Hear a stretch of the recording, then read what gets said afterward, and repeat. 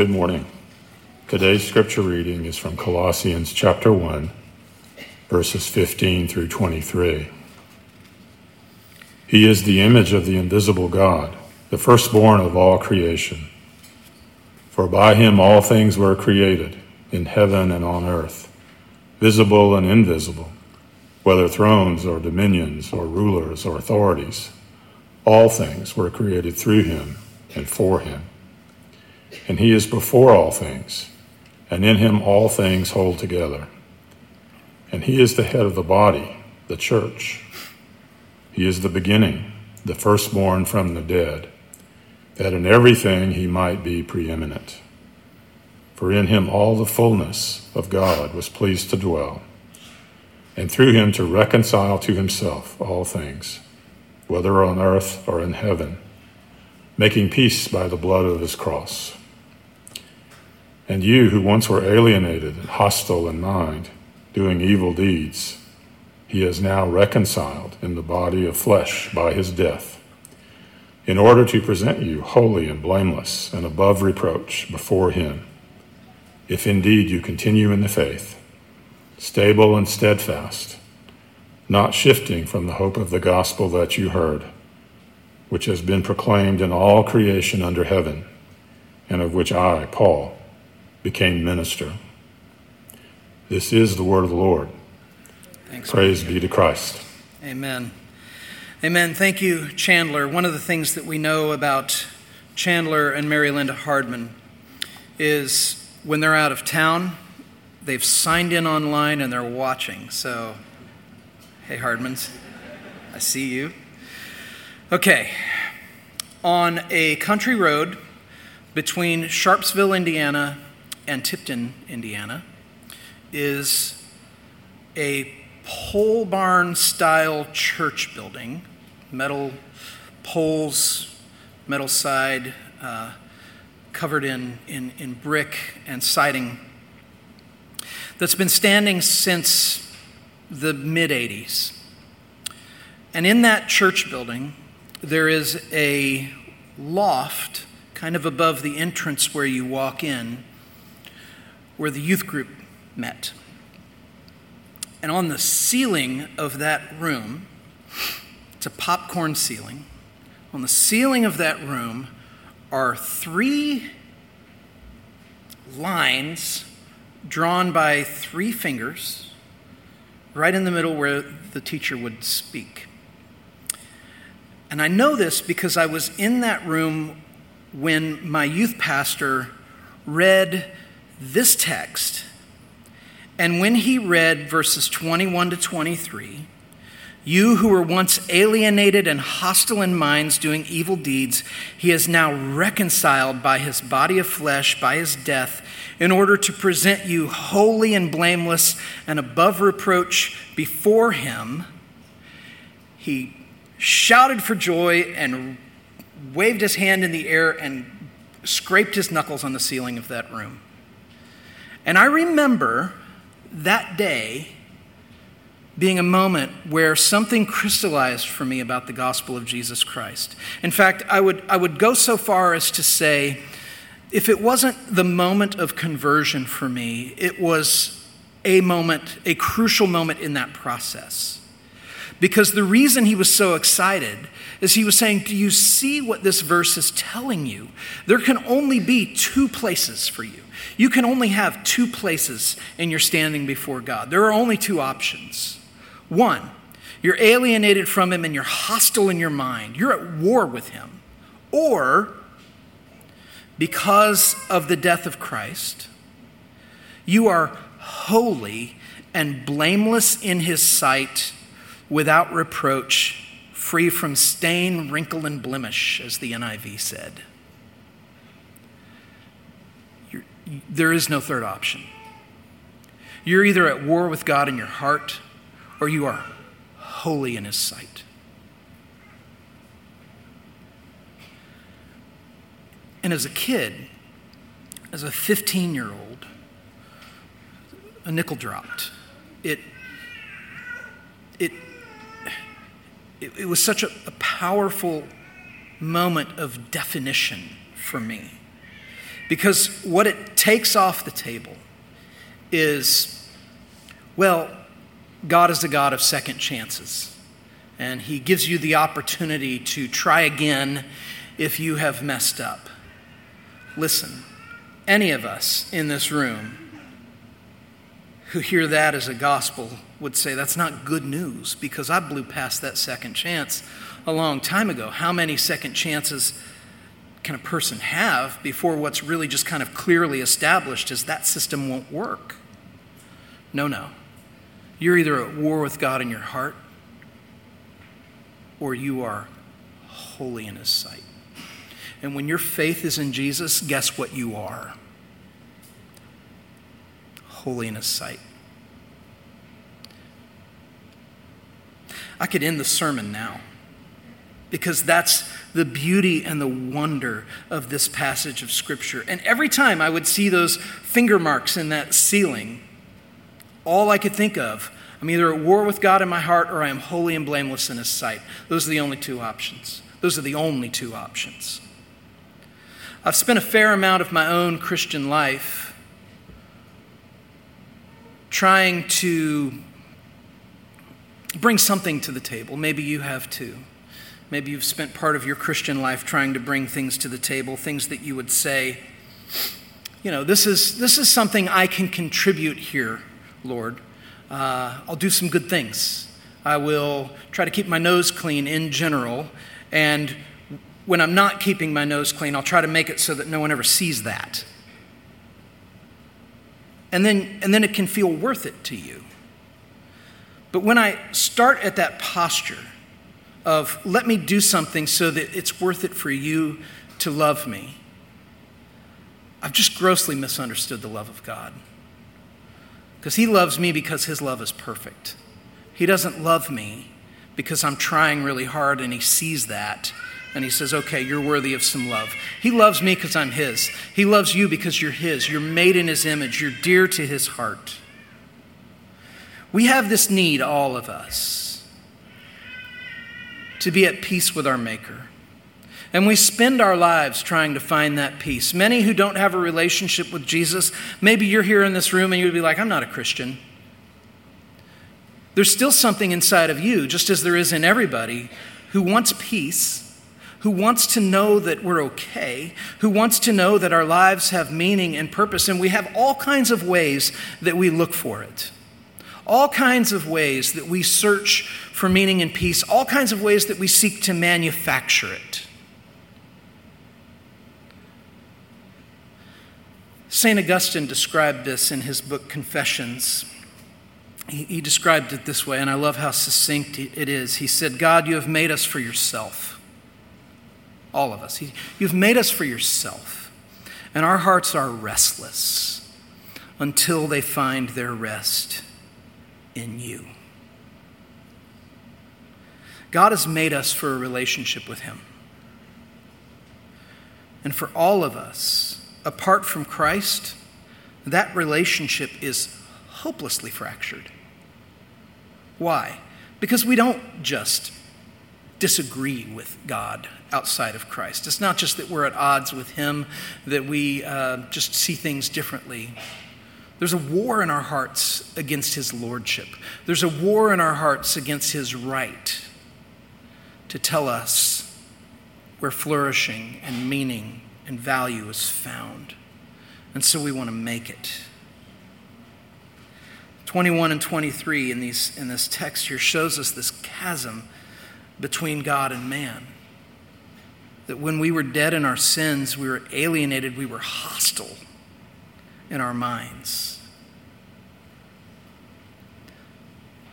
But God makes us holy in his sight. And that's the holiness of Christ. It's the righteousness of Christ that he sees. We're robed in the righteousness of Christ so that when he looks at us, he sees the righteousness of Jesus and that alone. He doesn't see our record of sin anymore. Why? Because it's been dealt with. It's been dealt with on the cross. Our sin has been paid for.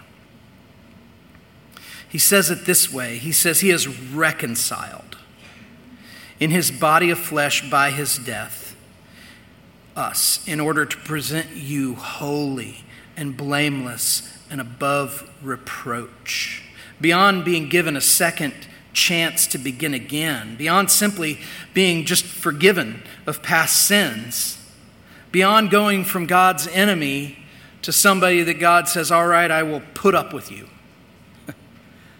Christ changes me in ways that I still can't fully fathom, but what his word says is he changes me in such a way that when the Father looks at me, he sees the righteousness of Christ, period. Full stop. That's what he sees. If we're covered in the blood of Christ, we are not neutral in God's sight. We're not merely tolerated in the sight of God. We are holy in his sight. We are delighted in. We are free from accusation and blemish. And why? Because when God looks on his children, he sees the righteousness of his Son. I continue to fail. I fail at a lot of things.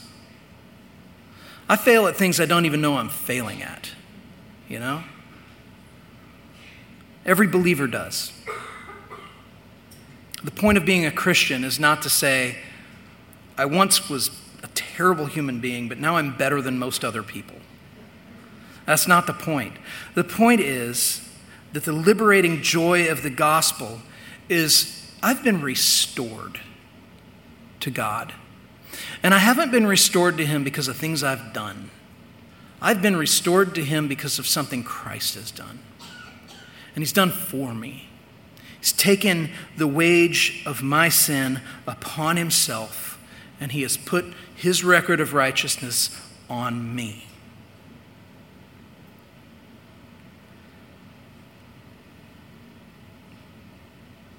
Now, that's a pretty strong thing to say. I'm making a pretty strong assertion about what Jesus Christ of Nazareth has done for you and for me.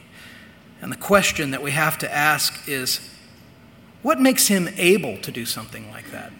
What makes him able? And this passage focuses on two things that make him able to do this. The first is this passage tells us he is the Lord of creation. And the second is he's the Lord of redemption. For Christ to reconcile a fallen humanity to God, he has to have authority to do that. He can't just decide to do that. He has to have authority to do that. He has to have authority over the created world, the world in which we live, as well as he has to have the credentials to represent us before God, our Maker. There can be no place in either heaven or earth with power to overrule him. He must be the Lord of creation, and he must be the Lord of redemption. Look at what the text says. He is the Lord of creation.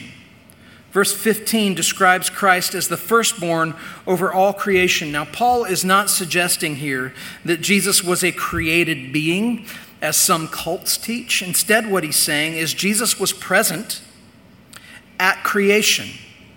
And all things were created, he says in verse 16, by him and through him and for him. We were created by him and through him and also for him, for relationship with him, for the glory of his name. Creation couldn't have been created by Jesus if he was also a created being. No, Paul says he exists eternally. He exists before all things in verse 17. So what does Paul mean when he calls him the firstborn over all creation? Because I recognize that to call somebody the firstborn over all creation, we're getting deep in the weeds of theological language that is not how we generally talk about one another. What does he mean by this? He's saying he has authority. He has authority here. Jesus holds all the rights of all the firstborn sons. God places on him the right to rule for him, by him, through him, which Christ then actively does. He exercises that rule. Verse 17, in him all things hold together. That's Christ exercising his authority over all creation. In him, all things hold together. That's not hyperbole, because he's not saying Jesus was just another creation. He's saying, nope, he's present at creation. He is part of creation, part of the creative. He is part of the creation that God made. That came out wrong. When God created, Jesus was part of that process. God the Father, God the Son, God the Spirit working together. In him all things hold together. He's the Lord of creation. He's also, though, the Lord of redemption. Jesus is the Lord of creation. He's also the Lord of redemption. All things were made by him, through him, and for him. If Jesus has authority over all creation, then he has authority to redeem all creation. He doesn't need to check with anybody for that. He isn't some outside defense attorney whose job is to come before God the Creator to persuade him on how to rule in our case. Instead, we read, in him all the fullness of God is pleased to dwell. Or as the note in the ESV Study Bible says, what a wonderful resource that is, says this, all that God is also dwells in Jesus. He is one with the Father. He's one with our judge. Notice his position in relationship to the church as well, because he's not just one with the Father, but he's also the head of the body. So the head of the body is one with the Father. The church. He's the firstborn from the dead. He's the first to be raised from the dead, bringing the rest of his body to that same resurrected life. So Jesus stands as our perfect mediator, our perfectly credentialed Redeemer. Why? Because he is at the same time one with the Father and one with the church. He's the perfect mediator. Paul's writing about something that was established before creation. And he's writing about it in a way that will help us see the glory of all that God has done for us in Christ before any of us ever drew a breath. Even before the world was made to secure our salvation, the Lord of creation became the Lord of our redemption by coming to live the life of perfect righteousness that we've all failed to live, and dying the sinner's death that we all deserve to die. The wages of sin is death. And then rising from the grave on the merits of his own spotless righteousness. Death could not hold him, and then he robes us in that. By that death, he presents us to God as holy and blameless and above reproach before him. The gospel of Jesus Christ is not boring. The God of creation, the Lord of creation, is the Lord of redemption, and he reconciles us to our Maker, which is what our hearts long for more than anything else. And we're looking for it constantly if we haven't found it already. And we're looking for it everywhere, but it can only be found in one place. Our church is growing. We're going to celebrate 4 years. The Lord has been so gracious and kind to us. There are Sundays, I must confess, where I go home and I think, I wish I was better at application. I wish I was better at preaching sermons where I could say, okay, so now like on Tuesday, when you have this meeting with this difficult person at work, here's something you could, like to get into that granular thing. And I admire people who have that kind of application, that ability to sort of really get in there and get specific. If you've been around me, you know I'm a storyteller. And there are times when I get home and I think, was that sermon helpful? Because I feel like all I really did was just lay out the gospel again. The Lord tells us that we come to know the Father through hearing the word. I have ways I can grow as a preacher, but here's the point I want to make. As we go into 4 years of life together as a church, may we never regard the basic message of the gospel as something to graduate from.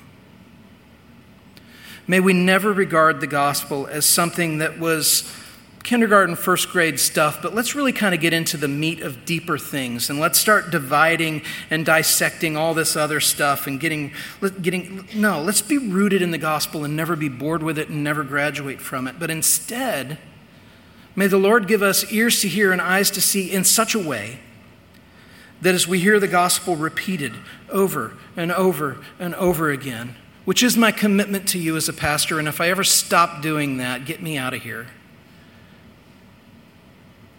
that the beauty and the wonder of the gospel would become so magnificent to us that it'll take our breath away. I'm standing here as a person who's barely looked at my notes today because this passage was so formative for me.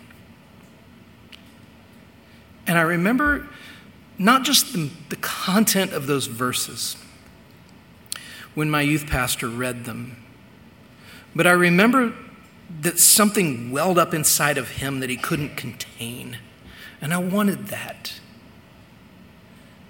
And the Lord has been kind to give me that. But it is a seed that is still growing. And I pray that as a church, our approach to the gospel would not be to become more clever in our turns of phrases, but instead that we would become people who are just brought to tears by the beauty of the truth that once you were enemies in your minds, hostile toward God in your sin, but now, through Christ's physical death, he presents you holy and blameless in his sight, without accusation, free from all stain, wrinkle, and blemish. Father, thank you for the beauty of your word. Thank you for the way that you work through passages like this, where Chandler Hardman insists on being the scripture reader even though he's out of town, because it's been such a transformative passage for him. Father, I thank you that as I stand here myself as a pastor, it's because, in such a large part, because of this passage of scripture proclaimed to me by somebody who was captured by the wonder and the beauty and the splendor of it. Where when I would see the marks in the ceiling of my youth group room, I was reminded, even when I'd go back and visit later, I was reminded of the clarity of that moment, where I saw that there are only two places we can be, at war with you in our hearts or holy in your sight because of Christ. Thank you that the gospel is true. Thank you that the gospel is free. We love you, Lord. It's in your name we pray. Amen.